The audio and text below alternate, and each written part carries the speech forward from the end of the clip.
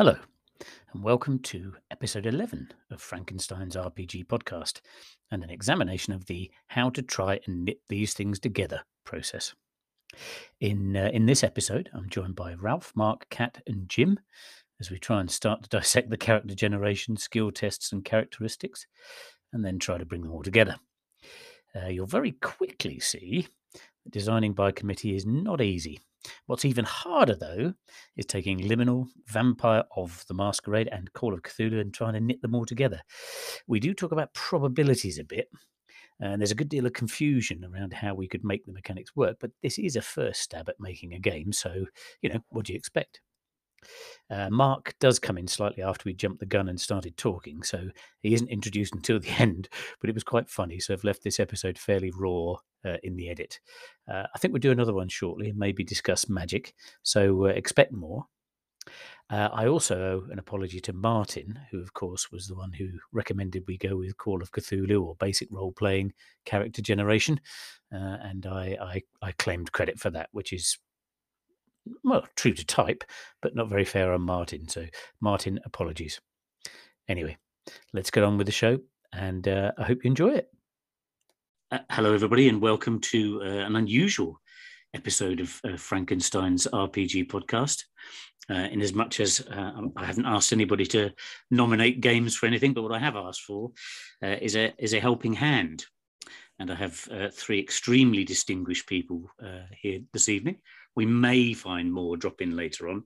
If I could just ask everybody to sort of introduce themselves, that would be useful. So who have we got with us? So can I come to you first, Kat? Hi, I'm Kat. I am at Mere for Beer on Twitter. I am also one of the editors of Nevermind the Dice Rolls, which is a new RPG fanzine. Which I have my copy here. Ta-da! Yeah. The Vision one, issue one. Shining. Jim, could you... Jim, normally failing forwards, stunt double on here for somebody who knows what they're doing in terms of gaming.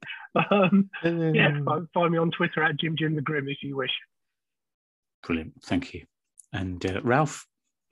Hi, I'm Ralph. I do the Fictoplasm podcast, and you can find me on Twitter at Fictoplasm. I'm also author of Stormhack and Githack and a number of other small games. Well, that's it. And I talk a lot. Thank you very much. And usually at entertaining and educational lengths, should we say. For some reason, that's very diplomatic. Thank you. I sounded a bit like Robert Robinson then, didn't I? So, youngest and mother now. There's one for the teenagers. Right. The reason why I've sort of corralled you into coming today, and just to let people know, what I've done is I've shared some of the workings that I've been going through in order to try and knit bits of this together. And I think what we'll probably do at some stage is I'm going to try and get somebody to go through the process of character creation. I think maybe get sort of 2 or 3 people around to try and create some characters and see how it works. But I guess coming across a number of problems, so I gave a quick shout out to the various contributors, and the 3 of you very kindly said you'd come on and have a discussion about it. It's the fundamental issue, the bit I've looked at probably first, is the way that you knit together the character creation process with the characteristics of Vampire of the Masquerade and with the skill system of Liminal. Now, the reason why it's sort of proving a little problematic is what you're trying to do is mash up a D100 system of character generation, which starts with D6 and then goes to D100, with a Vampire of the Masquerade system, which sort of incorporates that 3x3 grid that Kay was talking about when she nominated it. that had mental, physical, and social skills, which was fantastic. And then how, off the back of that, you then marry it to a skill system, which in Liminal doesn't take account of characteristics. Does that make sense? Mm-hmm. So what I was, in the first instance, what I was doing was I was saying, okay, what's the most important bit of the game? And it's probably going to be the skill tests, I think. It's probably going to be the bit that most people use. Yep. In which case, is it possible to sort of retrofit? So start with the skill systems and then sort of work back to how characteristics and character generation can work so that you get a sort of reasonable result. Does that make sense? Yeah. Yep. So what I'd done was I'd said, okay, we've got this 3x3 grid of physical, social, and mental skills. So you had physical with stamina, strength, dexterity; social, charisma, manipulation, appearance; mental, perception, intelligence, and wits. And then what I did, and this is on that sort of Excel spreadsheet that I sent to you.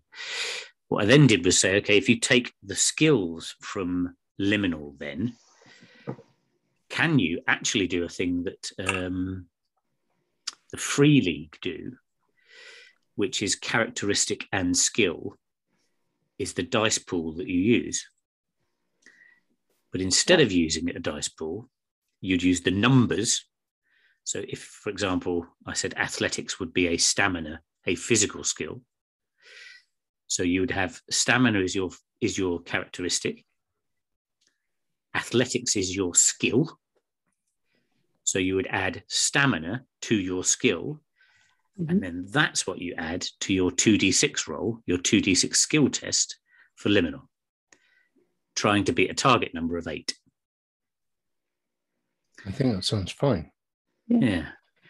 I mean, sorry, after you, Kat. No, go on. No, I was just going to say that there are plenty of role-playing games that do that. And whilst I have no reservations about doing that generally, which I can get to, lots of examples. I think it's pretty intuitive for most players to add those two together on an ad hoc basis. You know, that's what the storyteller system does.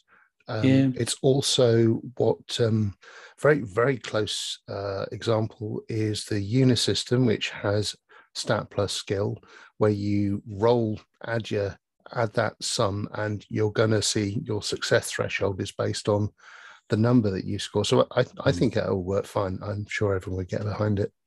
I do have a couple of comments on the probability range, but I'd like to get to that later. Yeah, I think that is interesting, and it is it is another one. So, just for those of you who haven't played Liminal, or indeed Traveller, the target number that you are looking to succeed on an ordinary test is 8. You know, if it's something you could do anyway, you shouldn't be rolling dice. You know, if your character could literally just do it, why are you rolling a dice? But the base sort of target number in Liminal is 8. And then obviously you can have gradations up over and above that based on either situational modifiers or actually on whether or not it is a difficult task, a more difficult task. And funnily enough, in the magic bit, which I'd also like to have a quick look at in a while, the magic bit, that becomes a lot easier to sort of see how that gradation of that target number could work. Okay, so just what we've sort of got it in front of mind, Ralph. Sorry, you were saying about the probability. So I actually just quickly checked the probabilities, and this is also partly related to your approach for criticals, which I have something of an issue with, and I think it's more of a stylistic issue rather than an actual problem of gameability. Okay. But if you, I'm just going to get out my spreadsheet of, I made a spreadsheet for just a handy probability. So even in an ad hoc episode, we get spreadsheets. Well, it was pretty easy to do because I've pretty much got like the 2d6 probability range to hand. Yeah. And so what I got was if say you had a net 0 that you're adding to it, then your chance of getting an 8+ is 40%. And that's actually a pretty good for just a random person with no special ability. That's actually not a bad percentage. That the good percentage ranges you have for games, I think it's like it ranges from 1/3 to 2/3. And that you've got a good chance of failure and a good chance of success, and it gives everyone the feeling that they can attempt anything. Now, as you go up, every increment, you go from 40% to 58% to 72%, 83%, then 92% and 97%. And 97% is where you've got an addition of 5, which you wouldn't get if you capped everything at 2. But it's kind of that range. So what that means is, by the way, for your criticals will be expertise dependent, which is unusual. You don't get a lot of games. Well, I guess you may get some games. It depends what your criticals mean, because often criticals are, despite my lack of ability, I have somehow lucked out. Here, they're not. Your ability to do a crit does actually go up. Say you have no chance of doing a crit on an 8 to get a 13 at 0. It's a 3% chance at 1. It's an 8% chance at 2. It's a 16 or 17% chance at 3.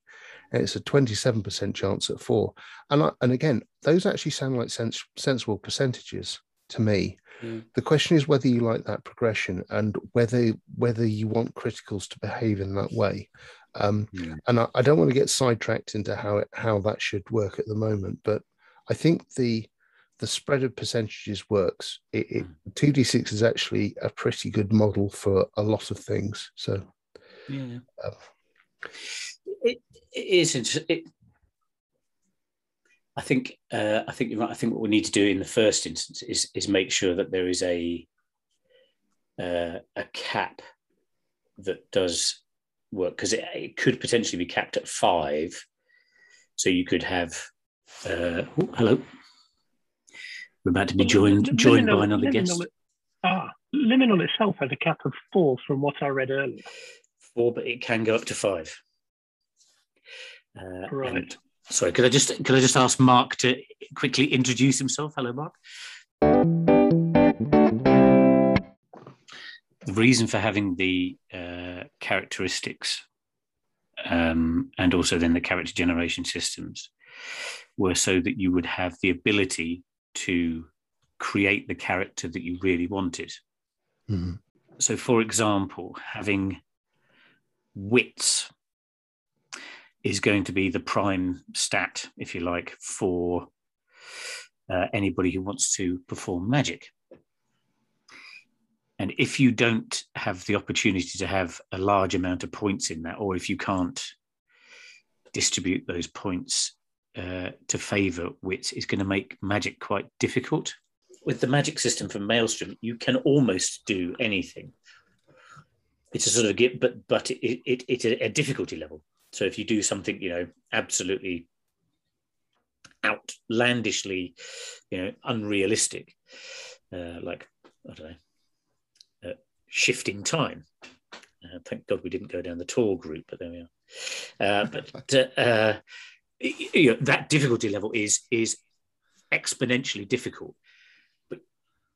But it would be fantastic if you had an opportunity, even if it was only, a 5% chance or something. It would be fantastic to be able to do it. So the reason for sort of being able to lower stats to get additional stats elsewhere was so that you could then start to sort of build a little bit more in terms of the character that you wanted to play and make them very good at something, make them capable of doing harsher. Yeah, I've no objection to that. Yeah. I think that sounds fine. I think it's more that I would say that the focus on the characteristics, to say, this is my character. My character is strong and dexterous and smart, but not so good looking. Yep. And that's like a really good base to start with it. And then the extra skills is like, that's just a gravy you heap on top of that. And that sort of embellishes that core character.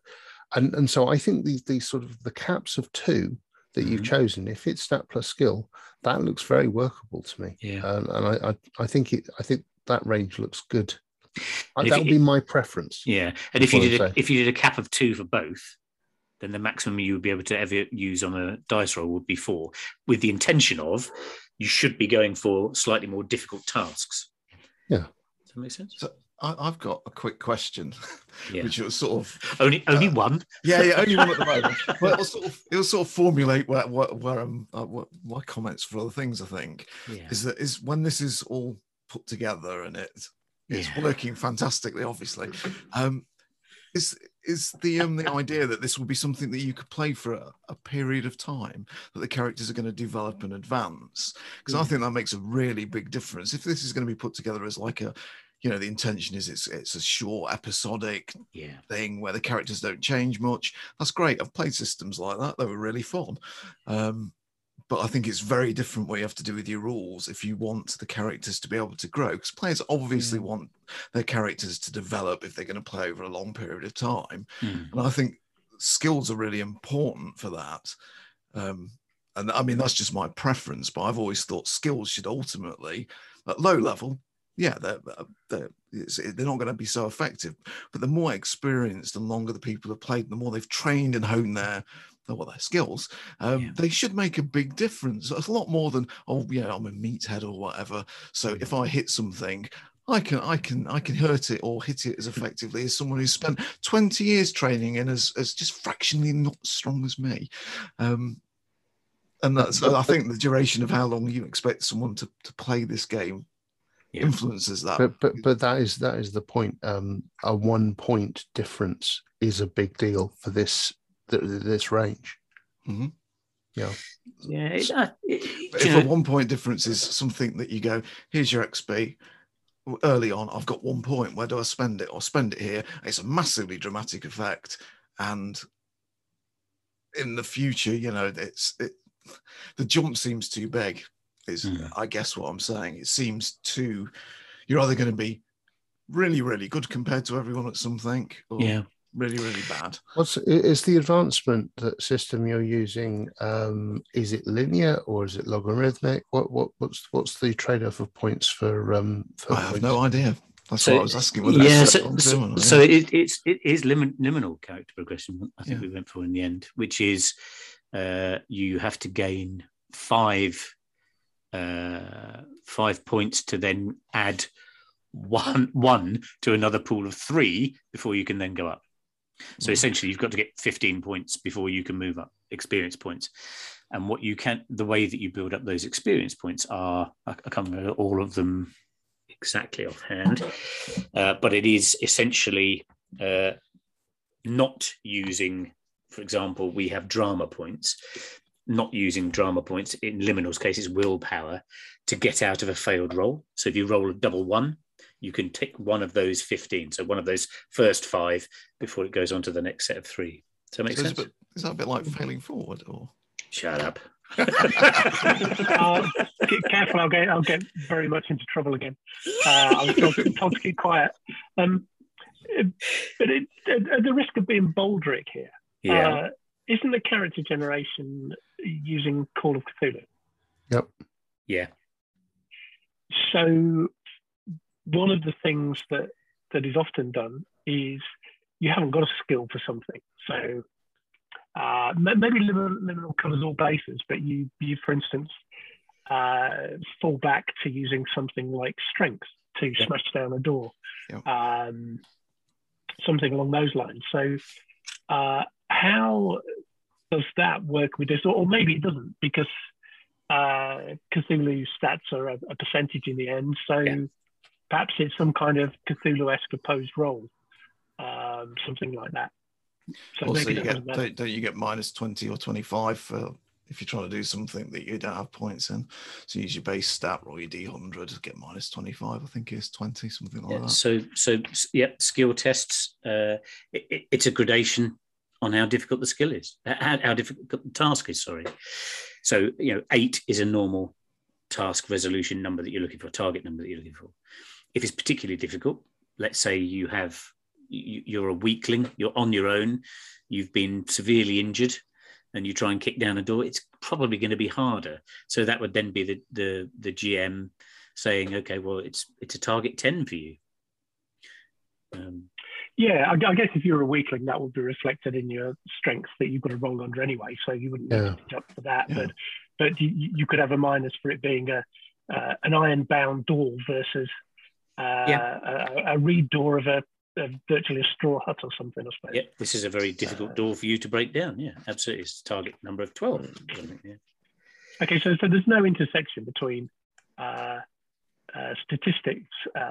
characteristics, base rolls and the actual skills that we need to worry about. Yeah, the more you start to sort of go into, trying to put something together, there's 2 or 3 absolute crux points for everything.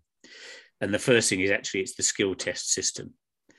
That's the bit that you have to be comfortable with that works.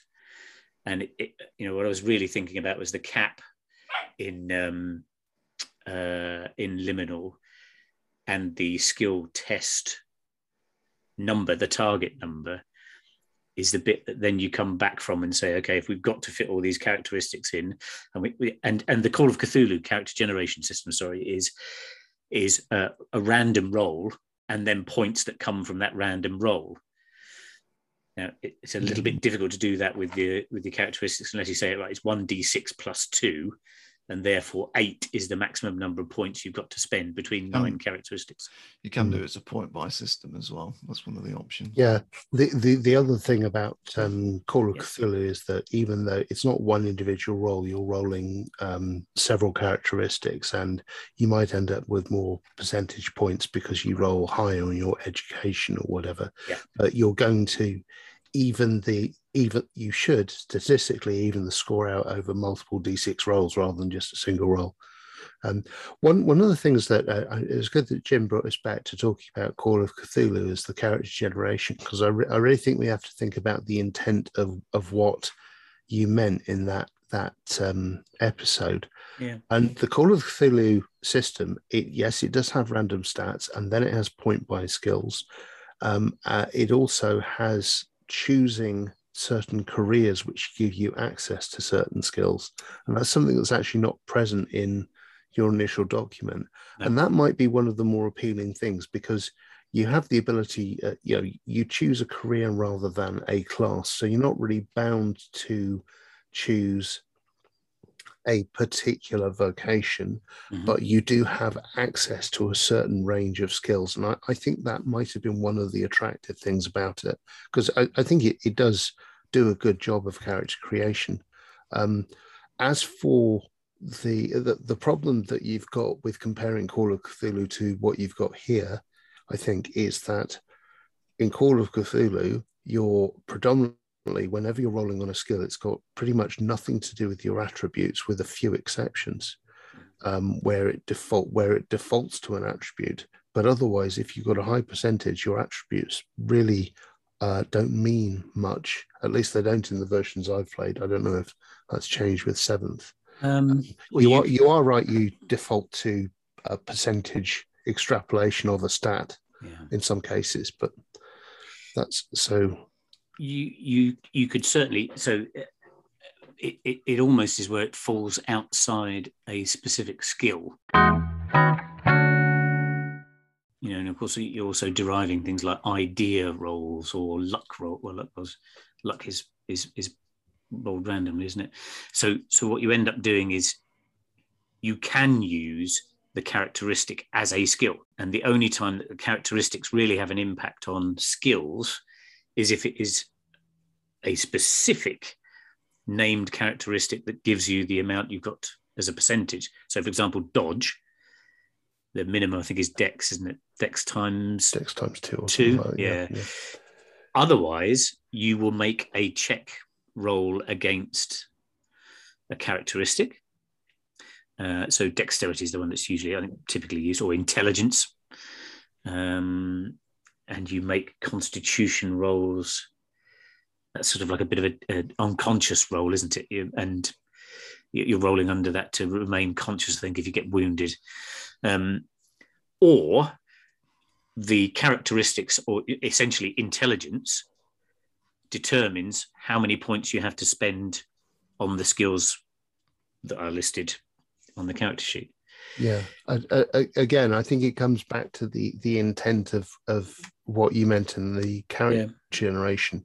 But if you're going to take that example of what that does, then you really are still saying my character comes from all of these stats, and in any given situation, I might default back to these stats if I don't have a skill. And I think that's entirely consistent with what you've suggested for the rest of it. I think just because the dice are different, I think it looks okay to me.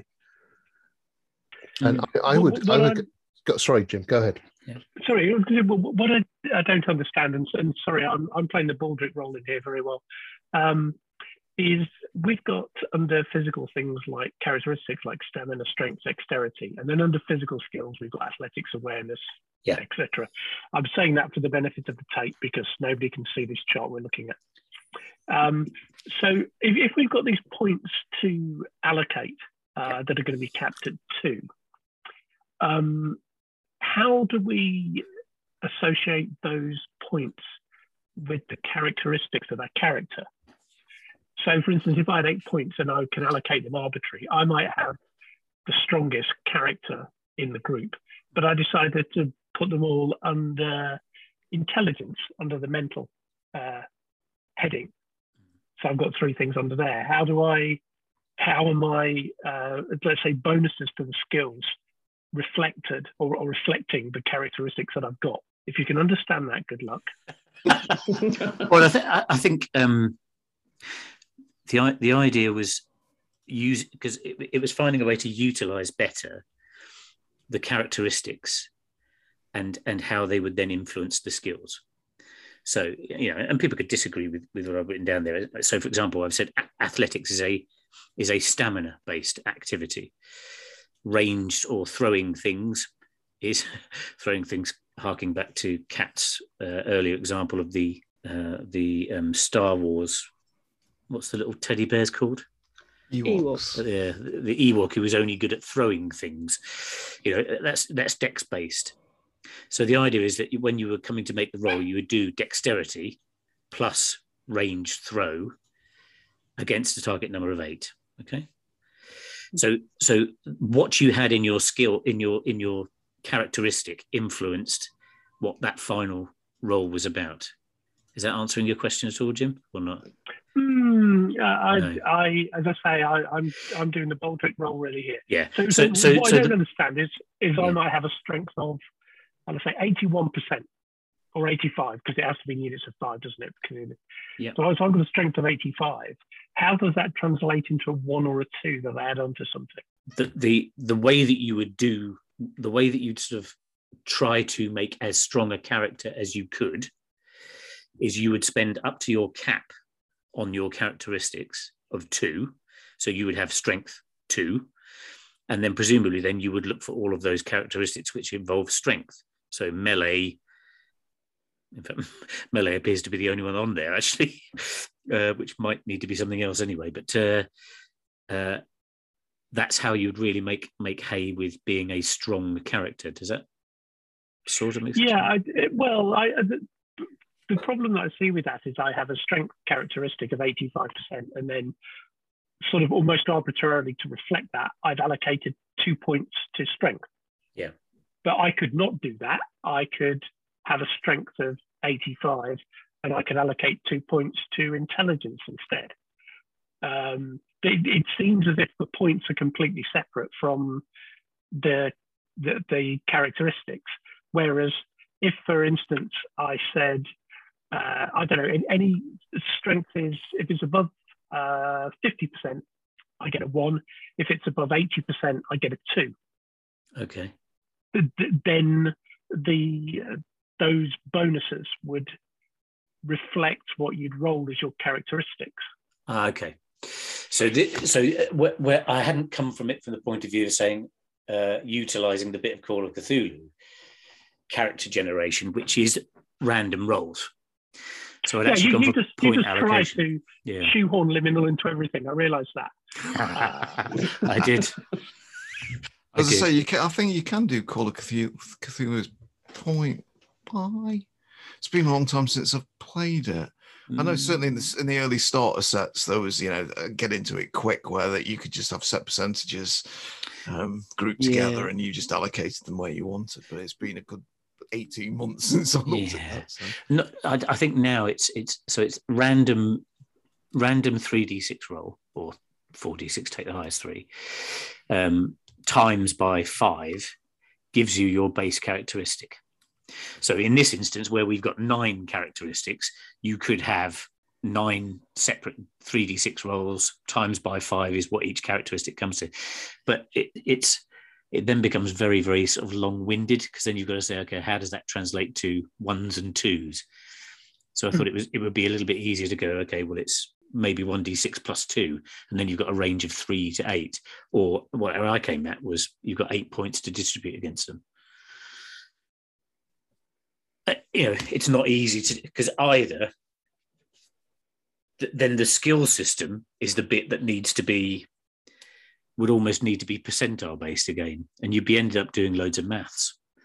And the idea was for it to be sort of reasonably quick and reasonably sort of slick and simple to resolve anything. I mean, I must admit, I'm sorry, I'm a bit biased, because I've always found percentile based games quite easy to get my head around. And also, especially, you haven't got the abstract.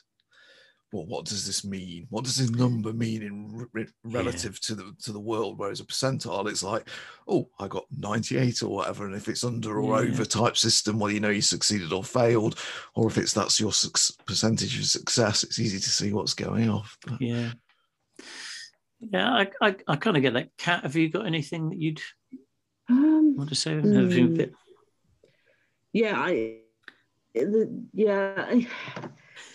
This is slightly devil's advocate, but having a well-balanced game, really, no game's completely well-balanced. So if it's unbalanced, there's always going to be wriggle room. Players are always going to find. They are. If you've got a min-max, so if you've got a power gamer, it does not matter what you do, they will find a way of doing it. As long as anyone can pretty much pick it up and it's clear and simple. I have this, add those together, roll, happy days. Yeah. I think as long as it's mostly okay, and obviously the percentage chance of you managing to hit isn't skewed horrendously one way or the other, it's pretty much balanced properly, so it's a fun game, then I think all these suggestions are great, but it's going to come down to just picking whichever one's most common sense. Yeah, I think it is interesting when you say that. I think what I was sort of doing in allocating a larger number. So what I was going to say was if it's a random roll in the first for your characteristics, a la determining the number of points you've got to distribute amongst your characteristics, a little bit like Call of Cthulhu. Then what you did with that roll, then you multiplied that by 2 or by 3, whatever it happens to be. But if it's by 2. Then you have a number of points to spend on those skills that are influenced by those characteristics. Yeah. Does that make sense? Yeah. So if you only had, if you'd only spent 1 point in physical skills, then you would only have 2 points to allocate to skills that are influenced by physical attributes. And then in social skills again, if you allocated 2, you've got 4 points to put amongst those skills. And then similarly, with mental based, you've got mental skills.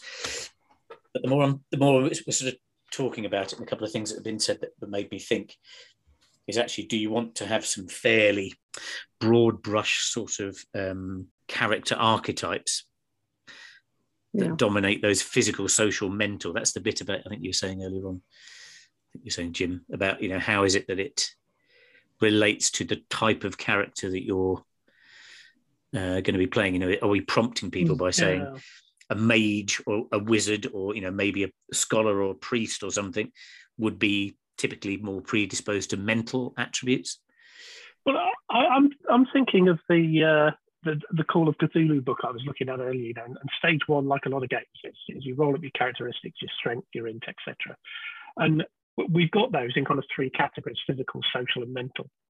And there's nothing like introducing tables into a game to make it even more interesting.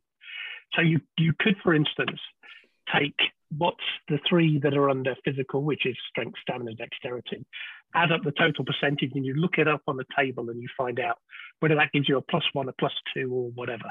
Okay. And then you do the same with social, you do the same with mental. Then you've got your pluses. You can add on stuff, but it links it back to the characteristics that you rolled. So I think that's what I'm missing is a link between I roll up a character and the characteristics that I've rolled have added these things on as bonuses to my various physical skills, social skills, or mental skills. It's kind of implied, though, isn't it? Because if it's characteristic plus skill, it's implied.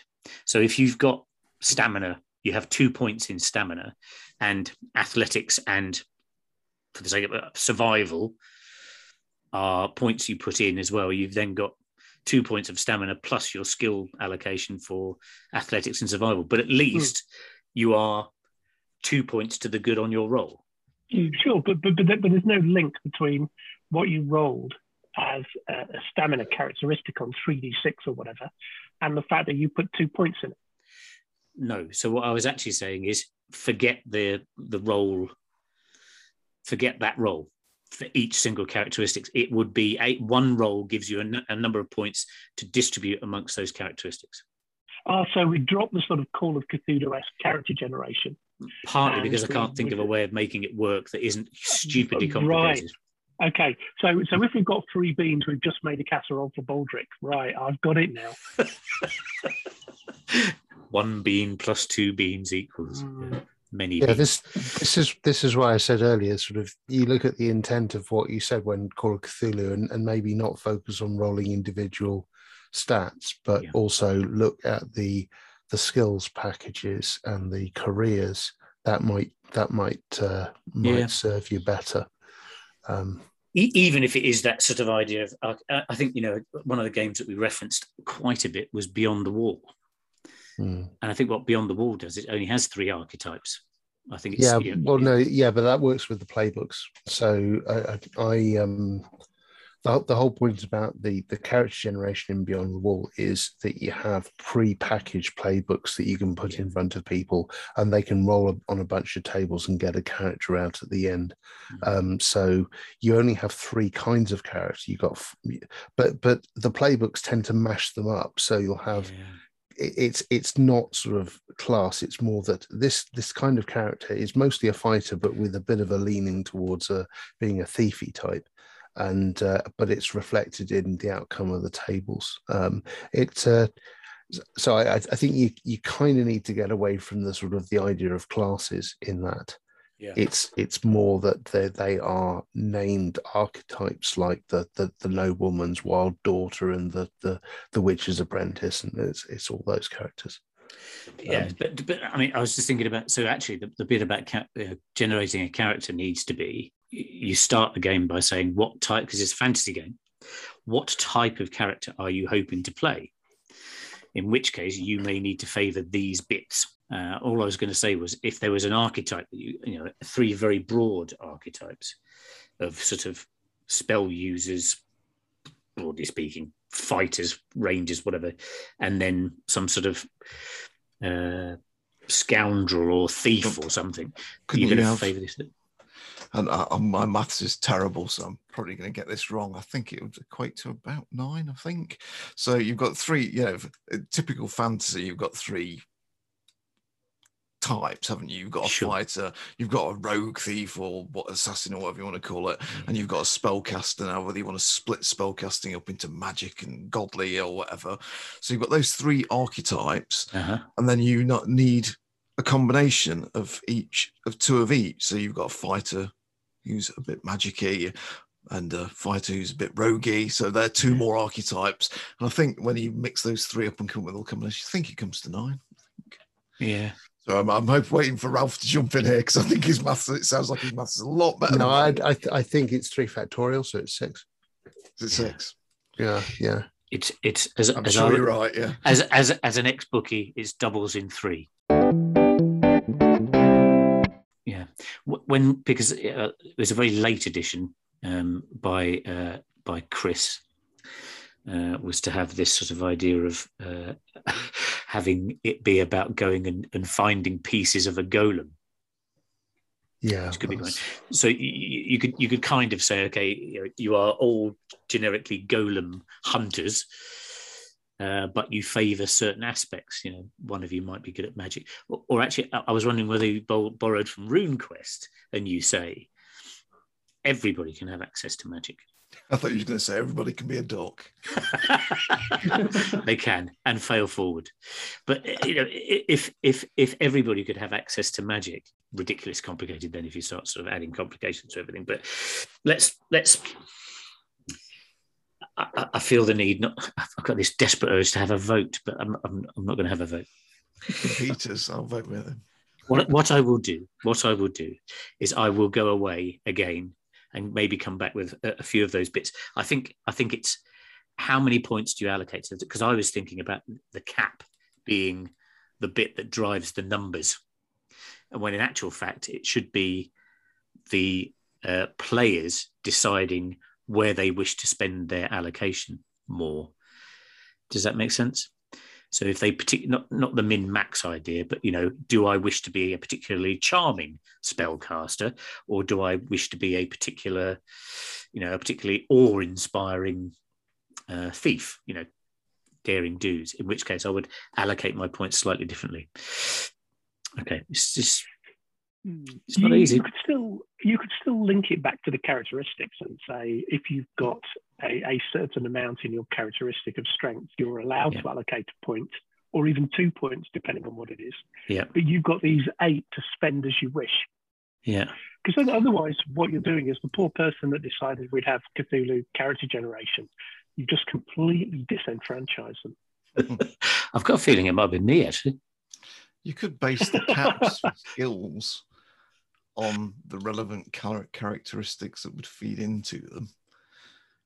So if it's an acrobatics-y type skill, if you've taken lots of dexterity, then that makes your cap maybe 2 or 3. Whereas if you've taken no points in dexterity or very low, the cap for any of those related skills for you would be 1. It's another way of approaching it. Yeah, makes it more complex. I think that's the thing. I think what we'll end up doing. The two things that I think need to be absolutely nailed on are what is the cap in characteristics and what is the cap in skills.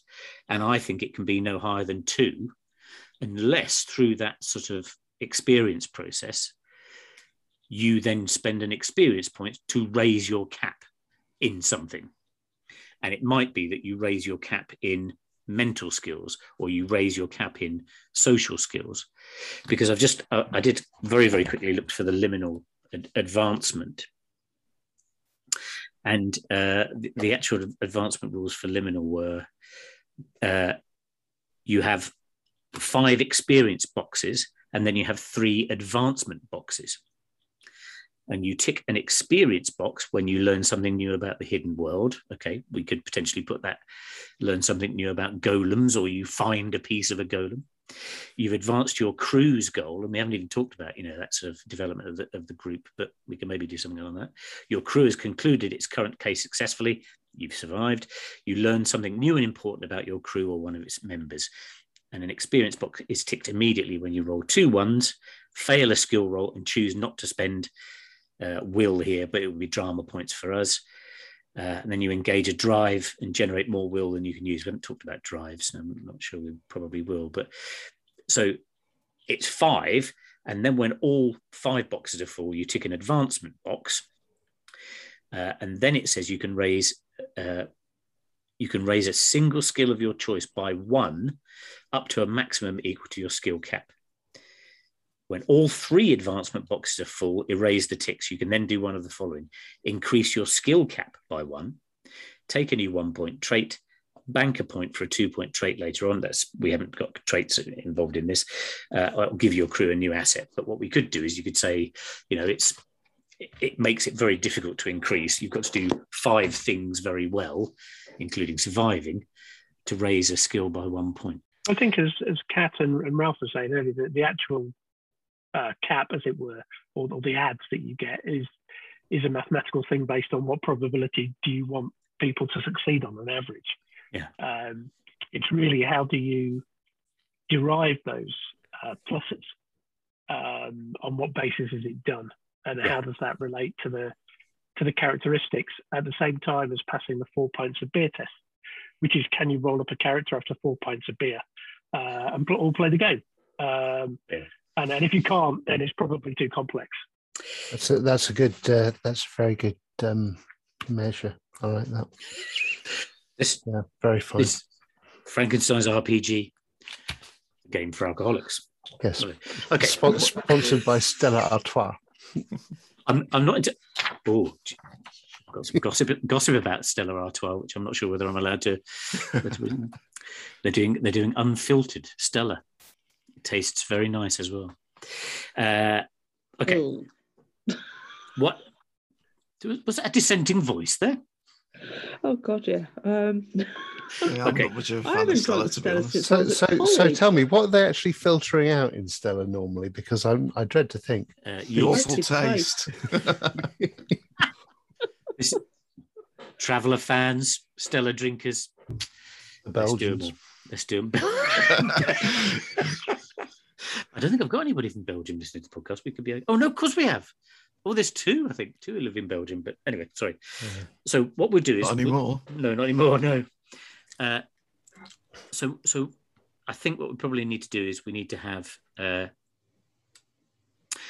I still think there should be some sort of random generation of the number that you can first of all apply to the various characteristics. And I think it's looking like some, rather than just having 8 points to sort of spend across them. If you had a randomized number. Okay, I will come back on that, but I think it's going to be something like 1d6 plus 2.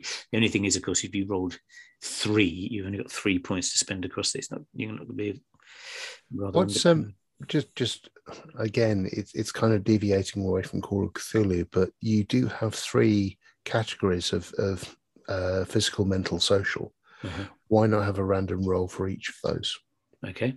And you could even skew those with I don't know, with you choose a particular career. Okay. And like say, that. you start with saying this career will sort of your highest die will be allocated to your physical, and your second highest die is allocated to your social, or something like that.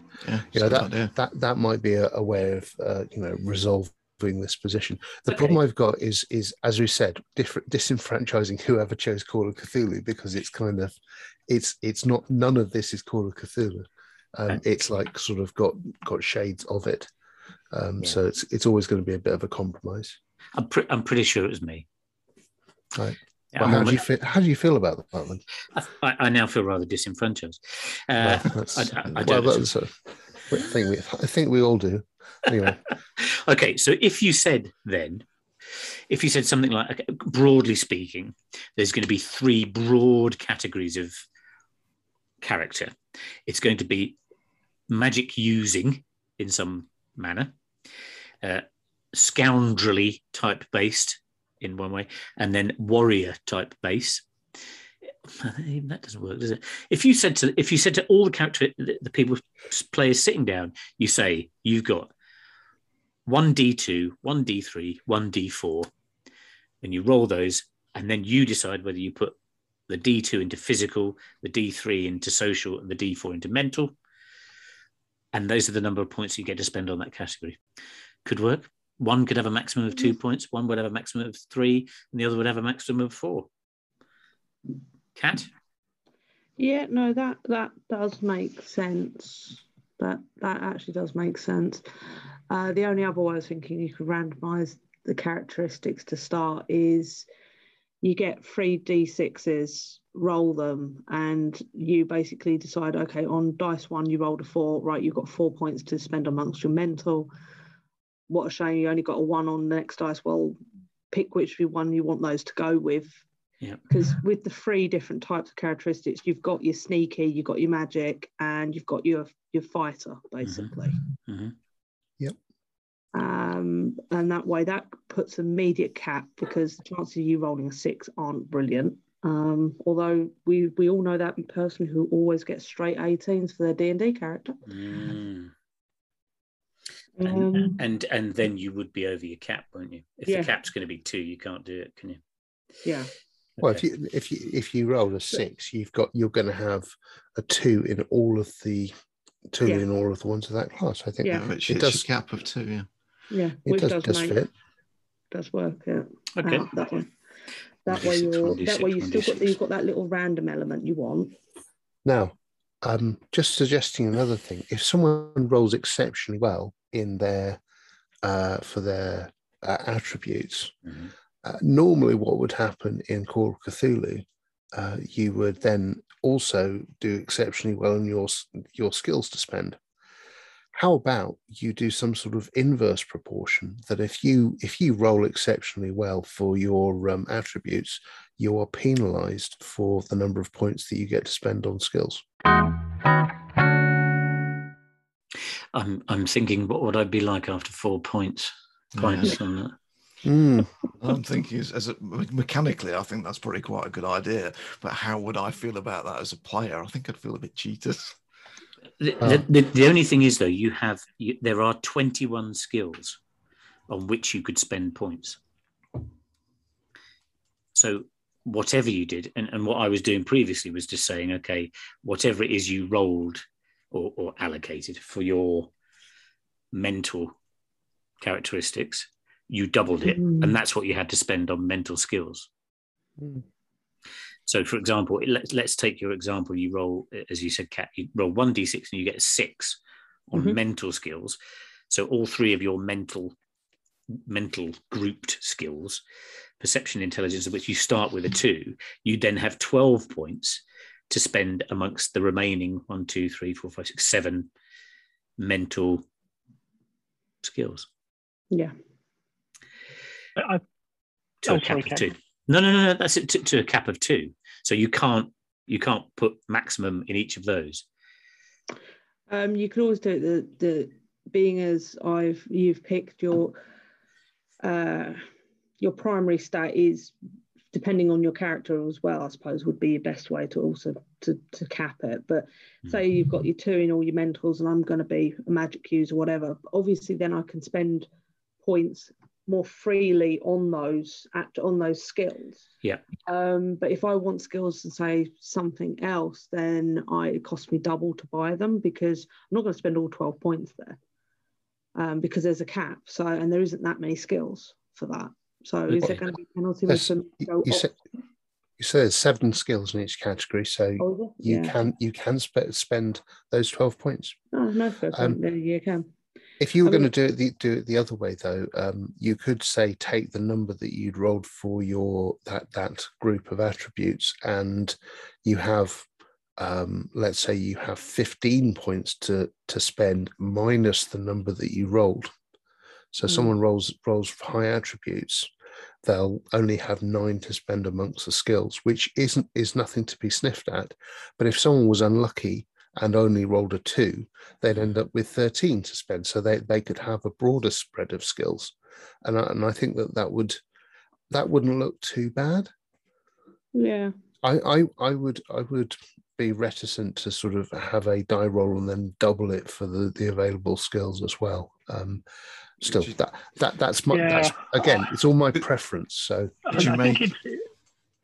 was just wondering if you could make it, you've got these groups of 3 skills, and so you've got the total of what those 3s are, which are going to vary from 0 to 6? 1 to 6, won't it? 1 to 6. So you could have, it's, for buying your skills, you can make that random as well. And you could say it's a D6 plus your total in the area to how many skill points you get. So if you've got 6 in that area, you roll a D6. If you roll 1, well, you got 7. If you roll 6, you got 12. Do it that way, but that will make a bigger spread, though, I think. The thing is, I think. Sorry, go on. Sorry, if you're rolling just a single dice like a D6, you're going to have people that are going to have quite widely varying bonuses to be able to add to their skills categories. Whereas if you are rolling strength, stamina, int, etc. with 3d6, you've got quite a reasonable curve there in terms of standard deviation curve. So if you take the three things that are under each of the physical, social, mental, add them up and say that's how many points you get to allocate, you're going to get an even spread between the player characters, and in quotes, a little fairer. And then you allocate them to the actual skills that way. There's also actually less dice involved in doing that, unless you're going to drop the rolls for strength and intelligence and etc. As maybe you're suggesting. So that's the way I'd look to do it, I think. Yeah, I don't disagree with any of that. I think it's great. So if you just did 1d6 on each of those, that's the number of skills you've got, and then add those up, those numbers, and that's what you have to spend on the skills below. No, that's not what I mean, really. No, that's not what I mean. You start off with your characteristics, like your strength and int, and you roll those a la Call of Cthulhu. So you roll your 3d6 or whatever. That, and you can multiply that by 5 to give you a percentage. It doesn't matter which way round you do it. That's just a math exercise. That will give you a total, and that's how many points you get in that category to then spend on your skills. So you look up a number, essentially. You total your strength, stamina, dex. You look up a number on a table. That's how many points you get to allocate to physical. And you do the same with social and mental, and then you allocate them from there, rather than roll a single dice in each of the categories and double it or something. Because it's an even chance. If you roll a dice and you double it, it's an even chance as to whether you get 2 points, say, or 12. But that's quite a big difference to a character and what they can do versus what they can. Can't really. Yeah, I think the only reason why I'm a little bit concerned about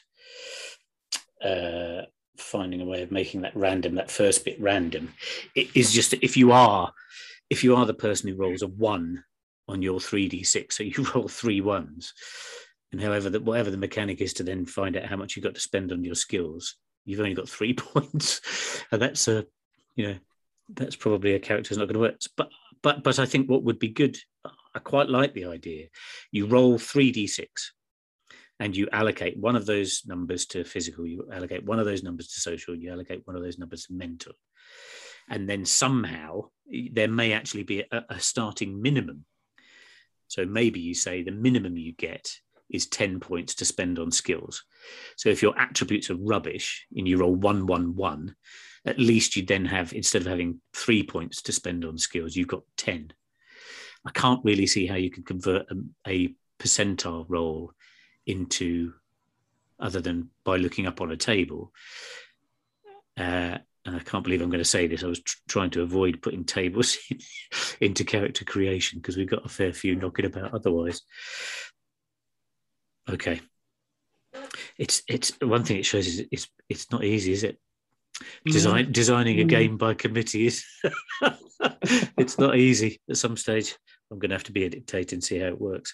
By the way, what I'm going to do for those who sign up at Grogmeet to play it, what I'm going to try and do is get everybody together beforehand and do a character generation session and record that and see how that plays out. So are you planning that's going to be over 4 pints of Stella, isn't it? Yeah, absolutely. Everybody has to have 4 pints of unfiltered Stella. Yeah, that's good. That's good. That's good. Is the Grogmeet thing going to be online, or are you planning to do it actually at the convention? I was actually going to do it at the convention because we're recording an episode of Frankenstein's RPG meets the Grognard Files on the Sunday. So it's going to be the Franken. There might be incentive for me to actually go rather than do the online bit. Yeah, it'd be fun. And then I think the vote is taken entirely out of our hands and will be decided by both online and live guests, audience members rather. So yeah, it should be a giggle. It should be a giggle. Okay, so I'm gonna have to. Thank you very much for all your points on that. I think it's extremely important. I'm also very aware that that's taken up pretty much all the time that we sort of had, and I'm conscious of keeping you back. Magic. If you don't, I'll maybe see if anybody's free over the next couple of weeks, and we might do another one, and just have a quick look at one or two of the bits and pieces. And is that okay? Yeah. Would you be up fine for by that? Me, yeah. Good. Yeah. Listen, thank you very much indeed for I'm not sure whether I'm more confused or less. I feel cheated because I haven't voted on anything. No, I know. Well, let's take a vote. Should the Budweiser Brewing Group create unfiltered Stella or not? All those in favour, say aye. Is there an option for don't care? They can leave it in Leuven. Is it really a filter or is it a centrifuge? Because it does matter. No, the thing is, strictly speaking, of course, you shouldn't pasteurize either. So I don't know whether they're pasteurized. So to sort of say it's unfiltered and fresh, I'm not entirely sure how they're coming up. But I have to say, those Belgians are jolly cunning brewers. So if anyone's going to solve that issue, it'll be them. There's a fantastic beer, which is Staropramen, obviously Czech, and fresh Staropramen, unfiltered Staropramen is absolutely wonderful. However, we have so many brilliant examples in this country, and one I can absolutely recommend is if you get the chance, is Moor beer, not Mere for beer, Moor beer, MOOR, Somerset-based brew. They are wonderful beers. They are absolutely lovely. And I can't believe in one, almost in one breath, you're recommending Stella unfiltered, then you're recommending something decent. It's like, are you a flip coin of beer drinking? Listen, I am nothing if not inconsistent. Gouty, that's the sponsorship basically for this podcast. That's why he's mentioning all the brewers that he possibly can that he thinks might have budget. This episode has been brought to you by Budweiser Brewing Group. Thank you very much. That's what, much like the Grognard files, we accidentally stood on their toes because we went down the hobnob route as well. Before I was aware of them, which was interesting. It's competing. We're competing now head to head for the sponsorship deals. Yeah. I've gone alcohol. They've gone biscuits. What can you say? Goodness me, I'm going to have to think of something for the magazine now. Chocolate. Gin. That's it. I'm going with gin. Gin. Don't get me started on gin. Okay, listen. Thanks ever so much, everybody, and I'll try and knock this up into something that makes sense. And if you can spare me some time at some stage, I'll try and organise that over the next couple of weeks. It'd be great. I'd love to have a quick look at magic and things like that. And there's a couple of other bits I need a bit of help with. So thank you very much indeed for your time. It's been good fun. Thank you, Dave. Yeah, it's fun. Thanks. Thanks. Keep failing forward. One thing I could just, Mark, would you mind just introducing yourself? So I'll just say and Mark introduce yourself, and then if you can, is that okay? Yeah. It's not a bit of advanced editing for the Frankenstein RPG. It is, yeah. And now we're going to do the outtakes where I'm not allowed to mention beer. Jim's not allowed to mention RuneQuest, so I'm going to redub it all. So, Mark, would you mind just introducing yourself? And everybody cheer at the end of it. So, yeah, I'm Mark. I'm from the Champions RPG podcast. So I'm the GM, editor, and general dog's body. You can find us on all the usual podcast outlets and our own website. I'm really looking forward to this episode. Yeah. Brilliant. Thank you very much. I feel you're all special. Now, I'm off to get some Stella. Well, that was episode 11, or, 10A, depending on your point of view. Clear as unfiltered beer. If I was better at doing them, I'd add the various tables we talked about in the show notes, and definitely will on the website, which is frankensteinrpg.co.uk. So please do check that out. And thank you very much for both Jim and Ralph for taking the time to hook those out. Quite an interesting thing when you look at the probabilities, and probably hadn't really occurred to me before. So very useful. Thank you. Also, make sure you check out the output, the creative output of our guests. Cat's fanzine, Never Mind the Dice Rolls. And that's available on Drive-Thru RPG. and I believe in the flesh from certain retailers, fingers crossed. So that's Never Mind the Dice Rolls. Then we have Mark's podcast, which is Champions RPG, where they're in the weird West and having an absolute ball. Previous series have concentrated on Champions, which was also fantastic, really good fun. And of course, Ralph's podcast, Fictoplasm, which is superb, despite what he seemed to say about it earlier on. Especially if I have to recommend one, I'd go with episode 100, which is on the Invisibles, and it's absolutely fantastic. And the effect that the Invisibles has had on particularly sort of science fiction, I would say, and films in particular. So yeah, really good. So what we'll do is we'll try and sneak another episode or two in, looking at the mechanics and how we might get to grips with it. I'm particularly interested in sorting out magic and making sure that that sort of seems to make sense. I'm hoping to do a character generation session 0, and that will be with the players who sign up at Grogmeet 21. I'll do that online, the character generation, and we'll record it for the show.